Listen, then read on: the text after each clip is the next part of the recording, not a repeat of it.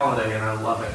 I was looking at this text, and I was just thinking to myself, man, I really need a good hour and a half to preach this. So I told the band they could only do one song, and I'm just kidding. You probably, my mic is not on.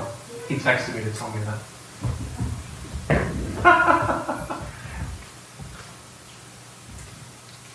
Did that do it? Is it on now? Cool. Everyone at home was like, oh, there he is. He exists. All right. The Holy Spirit is here, guys. You can tell we're doing our gathering a little different today. I wanted to, honestly, as I was praying over this text, the big thing I kept coming back to is just, man, I feel like there is such a beautiful and clear gospel invitation in this text. And by the way, it's a long one. It's a doozy. My goal is actually to speak less than I normally speak. And the reason for that is simple enough. I find that most of the time, the longer the text, the more it just speaks for itself, and the less it needs me to clutter it between your heart. And so I'm really stoked for this afternoon because I want to jump into this, and I want us to just marinate in the bluntness and the intensity and also the beauty of the gospel invitation. So go ahead and turn in your Bibles over to Acts chapter 7. And guys, I realize, right, that we just got straight into this. And some of you guys are like, look, I literally walked in the building like 4 minutes ago. Like, I'm not at a place, I'm not like ready emotionally, mentally to go deep yet. Like, my phone isn't even on airplane mode right now. I get that. I get that a lot of times our time in song kind of helps us slow down and reflect and kind of prepare ourselves for the time in the Word. So it's cool if you're still a little antsy. I'm there with you. Let's pray real quick, and then let's jump into this. Because I am stoked for what God has for us today. Jesus, as we take a few minutes to be in your Word, we ask, Lord, that nothing would get in the way, that you would clear away every mental, emotional, and physical boundary and blockade and distraction between your heart and our heart. God, whatever it is that we put between ourselves and you, the different idols and comforts and distractions that stick with us close to our hearts day in and day out, that we use that create barriers and create a fog between us and you, God, today we ask that you would cut through those things, even supernaturally, Spirit. We ask that you would give us clear heads right now. That we'd have open eyes and open ears. That we would hear from you clearly, and that our hearts would be moldable and open to respond to what you tell us. God, we love you. We trust you. We pray these things in your name, Jesus. Amen.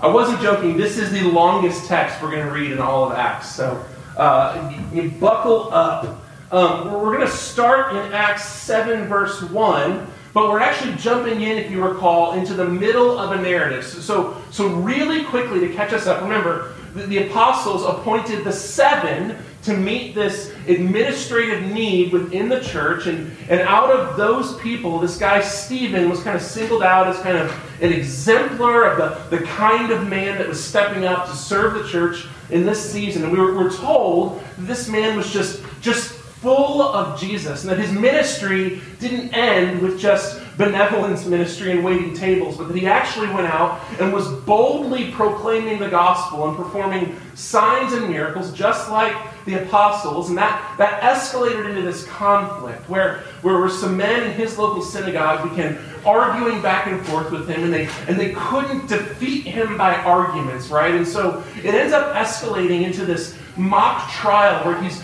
drugged before the Sanhedrin, which is at this point just a familiar story, right? With these false charges of blasphemy brought against him.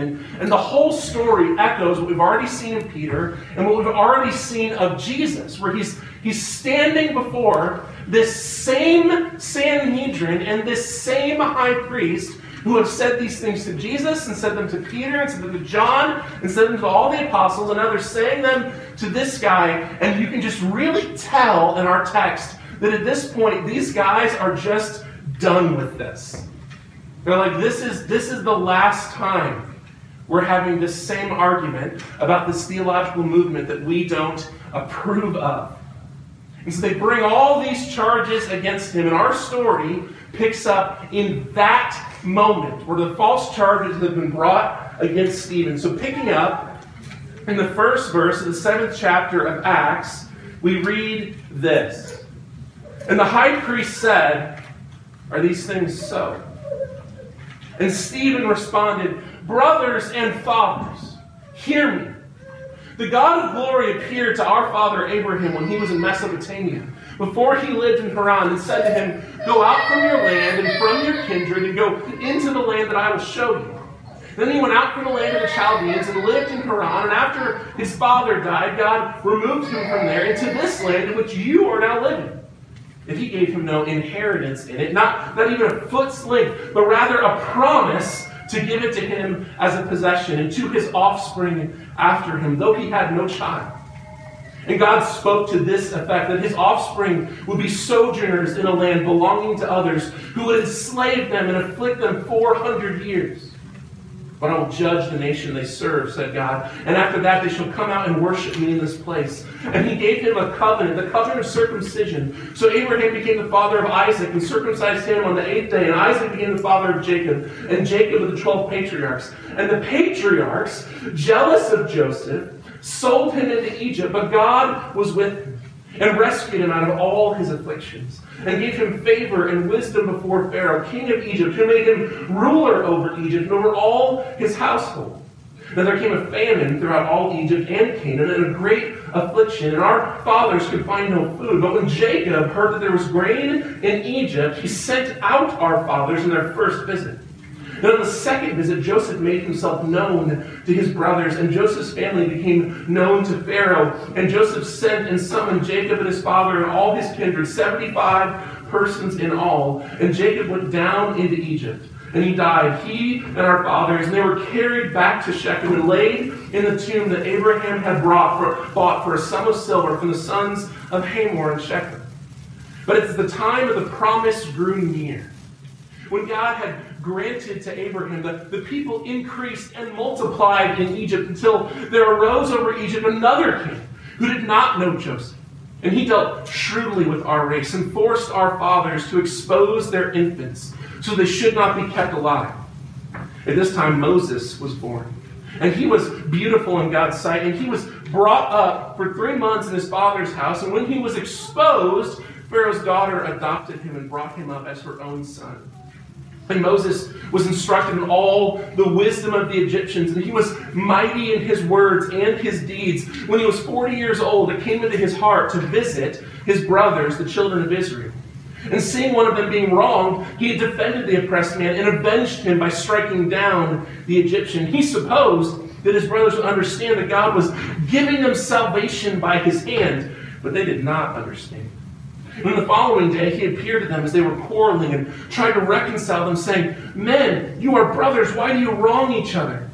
But the man who was wronging his neighbor thrust him aside, saying, "Who made you a ruler and a judge over us? You want to kill me as you killed the Egyptian yesterday?" At this retort, Moses fled and became an exile in the land of Midian, where he became the father of 2 sons. Now, when 40 years had passed, an angel appeared to him in the wilderness of Mount Sinai in a flame of fire in a bush. When Moses saw it, he was amazed at the sight. As he drew near to look, there came the voice of the Lord, "I am the God of your fathers, the God of Abraham, the God of Isaac, and of Jacob." And Moses trembled and did not dare to look. Then the Lord said to him, "Take off your sandals from your feet, from the place where you are standing is holy ground. I have surely seen the affliction of my people who are in Egypt, and have heard their groaning. I have come down to deliver them, and now come, I will send you to Egypt." This Moses whom they rejected, saying, "Who made you a ruler and a judge?" This man God sent as both ruler and redeemer by the hand of the angel who appeared to him in the bush. This man led them out, performing wonders and signs in Egypt and at the Red Sea and in the wilderness for 40 years. This is the Moses who said to the Israelites, "God will raise up for you a prophet like me from your brothers." This is the one who was in the congregation in the wilderness with the angel who spoke to him at Mount Sinai and with our fathers. He received living oracles to give to us. Our fathers refused to obey him, but thrust him aside. And in their hearts, they turned to Egypt, saying to Aaron, "Make for us gods who will go before us." As for this Moses who led us out of the land of Egypt, we do not know what has become of him. And they made a calf in those days and offered a sacrifice to the idol and were rejoicing in the works of their own hands. But God turned away and gave them over to worship the host of heaven, as it is written in the book of the prophets. Did you bring to me slain beasts and sacrifices during the 40 years in the wilderness, O house of Israel? You took up the tent of Molech and the star of your god, Rapha, the images that you made to worship. And I will send you into exile beyond Babylon. Our fathers, they had the tent of witness in the wilderness, just as he who spoke to Moses directed him to make it, according to the pattern that he had seen. Our fathers, in turn, brought it in with Joshua when they dispossessed the nations that God drove out before our fathers. So it was until the very days of David. They found favor in the sight of God and asked to find a dwelling place for the God of Jacob. But it was Solomon who built a house for him. Yet the Most High does not dwell in houses made by hands. For as the prophet says, heaven is my throne and the earth is my footstool. What kind of house will you build for me, says the Lord? And what is the place of my rest? Did not my hand make all these things? You stiff-necked people, uncircumcised in heart and ears, you always resist the Holy Spirit as your father. You. Which of the prophets did your fathers not persecute? And they killed those who announced beforehand the coming of the righteous one, whom you have now betrayed and murdered. You who received the law as deliverers by angels and did not keep it. And when they heard these things, they were enraged. And they ground their teeth at him. But he was full of the Holy Spirit and gazed into heaven and saw the glory of God and Jesus standing at the right hand of God. And he said, "Behold, I see the heavens open and the Son of Man standing at the right hand of God." But they cried out with a loud voice. They stopped their ears. They rushed together at him and they cast him out of the city and stoned him. And the witnesses laid down their garments at the feet of a young man named Saul. And as they were stoning Stephen, he called out, "Lord Jesus, receive my spirit." And falling to his knees, he cried out with a loud voice, "Lord, do not hold this sin against them." And when he had said this, he fell asleep. And Saul approved of his execution.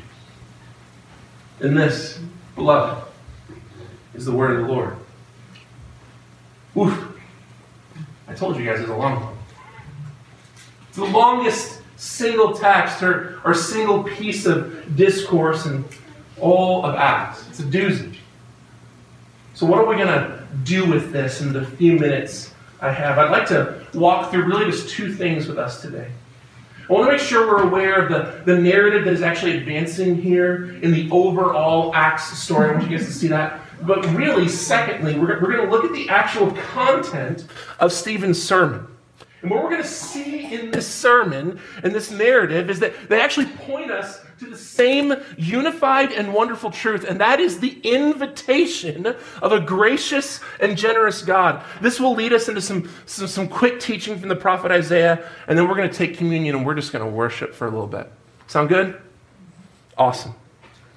We're about to be clearly reminded of the goodness of our God and the seriousness of the gospel invitation. And I want you guys to hear this. The stakes of the gospel are very high. God made you and me, all people, for abundant eternal life from the here and now all the way to the sweet by and by. But our sin and the reality of the curse have separated us from this design with disastrous results. But praise be to God that he is inviting us into life and freedom and redemption and forgiveness in him. Beloved, hear this. Hear this. You do not have to be stiff-necked and hard of heart. You don't. You can have freedom in Christ. You can have salvation in Christ. If you desire Jesus, you can have him. What an amazing invitation. What a gospel. If you desire him, he is yours. So look at the actual narrative with me, and I'm going to fly through this part. Remember, the pressure's been building on the church since almost immediately after Jesus resurrected. This has been this back and forth where first Peter and John get arrested and threatened by the Sanhedrin, don't do this. And then the apostles get arrested and threatened by the Sanhedrin, don't do this. And then they whip them and beat them. And each time they just respond by going, no, we're going to keep doing this. And they keep preaching the gospel, and people are getting saved by the thousands. And then escalates, and now Stephen has been arrested for preaching the same gospel and doing miracles, and they have worked up this mockery of a trial, and they're making all these false accusations, and our text opens with the leader of the Sanhedrin, the high priest, asking this simple question: are these things so? Now, I want to pause us here for a second. I want you to genuinely reflect on this for a moment. This is the same Sanhedrin that falsely arrested and killed Jesus and falsely beat the apostles. They know full well these things aren't so. These are the same false charges that they themselves paid dishonest witnesses to make against Jesus. They literally know these things are not so. But hear this, guys. At this point, the Sanhedrin, the religious leaders, the religious establishment, they're not actually concerned with the truth. They're concerned with getting rid of this dangerous, what they view as a cult within their faith that they see as the way of Jesus. They're no longer asking the question, is Jesus' teaching true? Is he the Messiah? They're only asking, how do we rid ourselves of this? They're so blind to their own reality, to what God is actually doing in their midst. They have no clue how badly they are missing it. You can envision the chief priest asking Stephen, are these things so? When really what he's asking is, are you going to give me fodder to kill you? Because that would be convenient. And Stephen has no problem giving him plenty of fodder.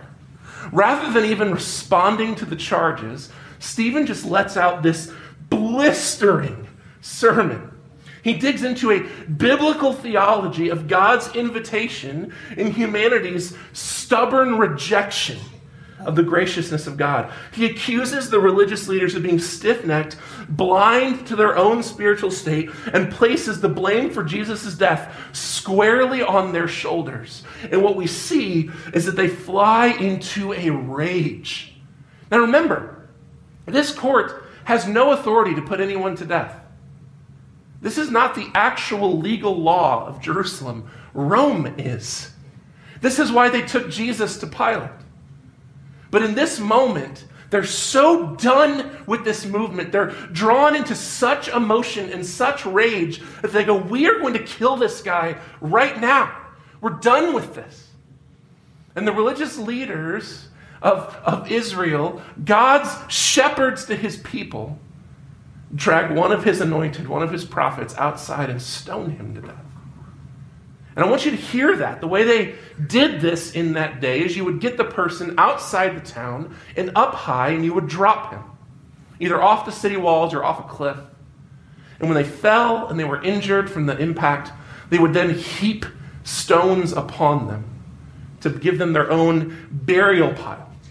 We're talking like watermelon-sized stones that they were like heaving from 15, 20, 30 feet up in the air.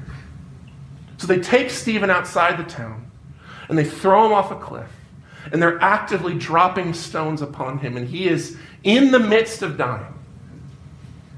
And we see this wretchedly beautiful, haunting scene. In this insane contrast where as Stephen is dying, he's praying forgiveness over his enemies. He's praying grace over them. He's meeting with Jesus. And up on top of the hill, there's this young rabbi named Saul, who's too smart politically, to partake in the illegal murder. So instead, he stands and holds coats and gives his approval.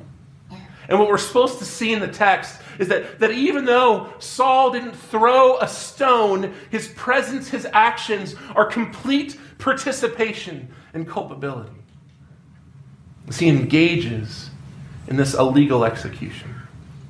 And we're left with this scene where God graciously draws Stephen to sleep in the midst of his death. And he closes his eyes and opens them in the presence of Jesus and hears, "Well done, good and faithful servant." As his enemies, who should be his shepherds, who should be his leaders, who should be running to the feet of Jesus, plot and scheme and kill him. It's such a tragic scene. Because those who have every excuse to know what God is doing are completely blind to him, and they actively oppose him and reject him. And look at the content of the sermon. I love this sermon, if for no other reason than to convict me for how poorly I actually know my Bible, right? This dude lays out a biblical theology off the cuff. I mean, I'm not joking when I say this. I would encourage you guys to go through Stephen's sermon and on a piece of paper in your journal in the margin, Google and write down every single Bible verse he references. And watch him take you literally from Genesis 12 through Isaiah and Jeremiah. From the top of the old dome. And he walks through this biblical theology, starting with the patriarchs. Here's the way God made promises to Abraham, and here's the way God made promises to the patriarchs, and here's the way God made promises to Israel in bondage, and here's the way God made promises to Israel, the nation, and here's the way God spoke to his dispossessed people. He's framing this entire narrative over the course of multiple generations, and here's the way God made generous promises and gave wonderful gifts. And then spoke hope and life into his people. Here's a survey of God's generous invitations. And then he puts those next to the absolute hard-hearted rejection of God's people, who operate in jealousy and anger and violence and rejection and miss what he does. And you see this narrative where God's sovereignty superimposes over the violence and sin and anger and jealousy of his people to continue his plan and continue his generosity and continue the work he's doing. But constantly, God is working in spite of his people. And he brings this all together by saying, I'm not terribly surprised that you guys are as terrible as you are because you're acting just like our ancestors. Which, by the way, if you've been brought up on false charges, not a terribly good way to ingratiate yourself to your accusers. But this is what Stephen does. He lays out their story as a people and says, I'm not even surprised because this is what we have done for generations. God meets us with love and generosity and invitation, and we respond with hard hearts and stiff necks. You are just like our fathers. Whew. I mean, that accusation. Is it any wonder they fly into a rage? Guys, for as long as God has been consistently loving and inviting and blessing his people have been missing it. I want you to hear that. That's the crux of Stephen's sermon. For as long as God has been offering his loving, wonderful generosity, his people have been completely missing it. They've been spiritually blind. They've allowed things like jealousy, bitterness, anger, pride, sorrow to keep them from God's good invitations. The story of the whole Old Testament is the story of a good God inviting his people into blessing and life, and continually, most of his people miss him. Truly, Jesus spoke when he said, the way to the kingdom is narrow, and few people find it. Paul would later articulate this same idea by saying that humanity is dead in our transgressions. We're unable. We're stuck. And we need God's help to even receive God's blessing. And this, beloved of Jesus, is the crux of Stephen's sermon. It's the crux of this narrative. And it's what we need to sit with today. You and I are no different than our fathers. We are stiff-necked. We are. We're sinful. We're so often blind and rebellious. It's so easy in our day-to-day lives to miss out on God's good invitation to life and to freedom. But you don't have to. You don't have to. You don't have to be blind and prideful and stiff-necked. We don't have to miss out. Beloved, Jesus has made the way from death to life, from lost to found, from blind to seeing. Jesus has made a way, and all we need do is call upon his mercy and his forgiveness. And you know what he does? He opens our eyes. He cleans our hearts. He forgives our sins. He makes us new. Beloved, this is the invitation of the gospel. And I want you to hear this because I fear that some of you who've been in Christ and been in the church for a long time are hearing that and go, yeah, Pastor Sam, that's such an awesome gospel invitation. I hope some people who aren't in Christ hear that. But beloved, this invitation is for you as well. You can be fully in Christ and have received salvation and yet ignore his calls to you day by day. As you walk through your job and your marriage and your relationships. This call is for you right now. You don't have to miss out on God's good kingdom blessings. You can be a part of the king, part of the kingdom. All you must do is humbly admit your state. Humbly admit your state. You are a blind, dead, sinful person in desperate need. So come to Jesus and you will have him. Come to Christ and you have him. The invitation is there. Look how these folk respond. They're so stiff-necked. They're so entrenched. They cannot move beyond their stiff-neckedness. They're stuck in their sin and their pride, and so they respond in a blind, jealous, violent rage, the same as their forefathers. They miss God's good invitation right in front of them, and they kill God's messenger. So sorrowful. They totally miss the goodness of God right in front of them. So, I'm going to end us out. And you're like, I thought you said we were going to have like a happy ending to this. This is pretty intense. Because it has to be intense. Because the stakes of the gospel are high. Stakes of the gospel are high. God built you for eternity. He built you to last. And you have been corrupted and broken by sin. And it is only through Christ, only through his grace, only through his presence, only through his forgiveness that you have any plan in front of you aside from the wrath of a just God. It's the only path away from that is the grace of Jesus. So here's how I want to do this. I want to invite us to do two different things. I want to invite us to reflect. I think we need to, if we're going to take this seriously, soberly reflect for a moment. But then I want to invite us to just celebrate. And here's what I mean by that.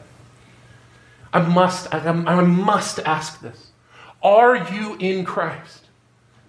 You must reflect on that truth.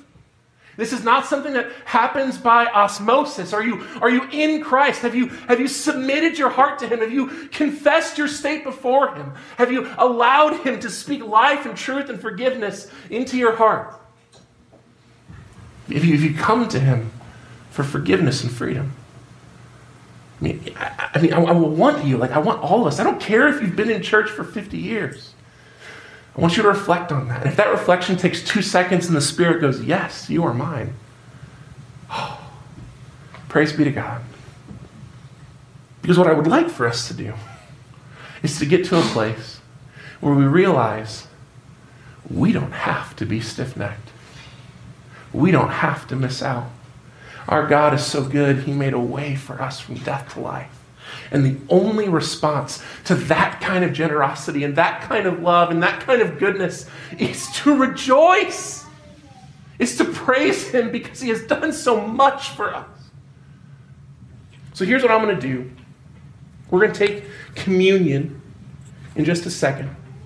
But before we do, I'm going to read us a verse from the prophet Isaiah, who was speaking to God's people who were operating in this same stiff-necked rebellion and receiving the just punishment of their actions. And God was speaking hope over them, saying, this doesn't have to be your forever. You can actually turn to me and find life. I want you guys to hear this. And then here's all I'm going to do. I'm going to invite the band to come up as I read this text. I'm going to say a quick prayer over us. Give us just a minute to sit in this. A minute for you to reflect, a minute for you to honestly ask yourself the question, am I in Christ? And if you need to work through that, if God's doing something in your heart, please, please, please, please, talk to me or Craig. We'd love to talk to you about that. If you're watching this at home, man, shoot us an email, shoot us a text. We'd love to engage you. I'm going to let us sit there for just a minute. And then I'm going to invite us to worship through taking communion. Because when we take the elements, we're proclaiming the sufficiency of the gospel. We're proclaiming the generosity, the invitation, the goodness of our God. We're going to do that together. And then we're just going to spend the rest of our time praising our good, generous God. Sound good? All right. Take a minute and pray with me. Jesus, you are so good. Too good to us. Too good to me. Jesus, for anyone in this space that is not found in you, I pray that you would open their eyes and their hearts to the mortal peril of their soul. That they would not have peace apart from you. And I know that's a brutal thing to pray because I desire joy and peace for everyone here, but God, I pray that you would not let us get away from the truth of our need of you. God, I pray that you would do that even today. That you would rapture hearts from death to life even now. God, for those of us who are not in you, I pray that you would give us that conviction. And for those of us who are in you, I pray that you would give us the beautiful peace and satisfaction of your presence and your pleasure with us. And we might respond.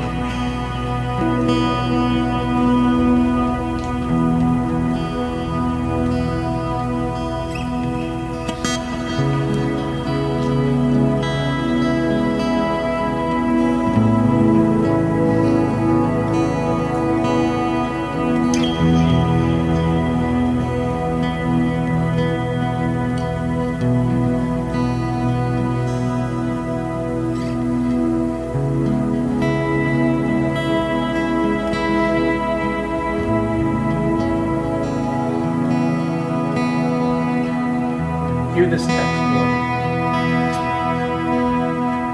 Come to me, everyone who thirsts. Come to the waters, he who has no money. Come, buy, eat. Come buy wine and milk without money, without price. Why do you spend your money for that which is not bread, your labor for that which does not satisfy? Listen diligently to me. Eat what is good. Delight yourselves in rich food. Incline your ear. Come to me. Hear that your soul may live. For I will make with you an everlasting covenant. My steadfast, my sure love, the love I had for David. Behold, I made him a witness to the peoples, a leader, a commander for peoples. Behold, you shall call a nation that you do not know. A nation that you did not know shall have to run to you. Because the Lord your God, because the Holy One of Israel, for he has glorified you. Hear this, church. Seek the Lord while he may be found.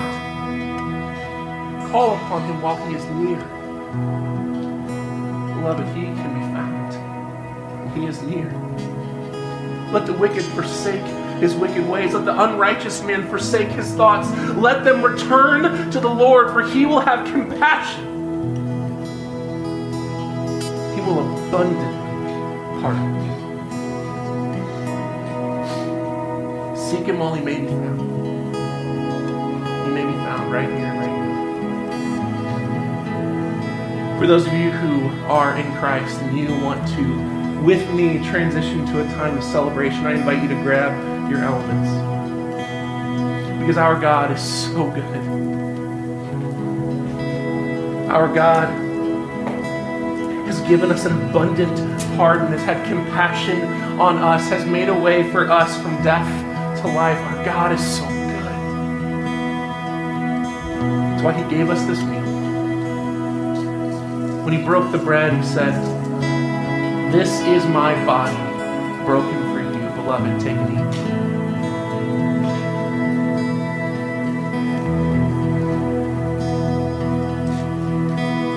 When he passed the cup,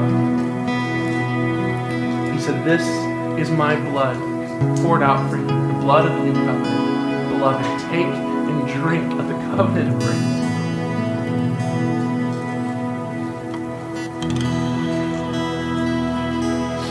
I don't know about you guys.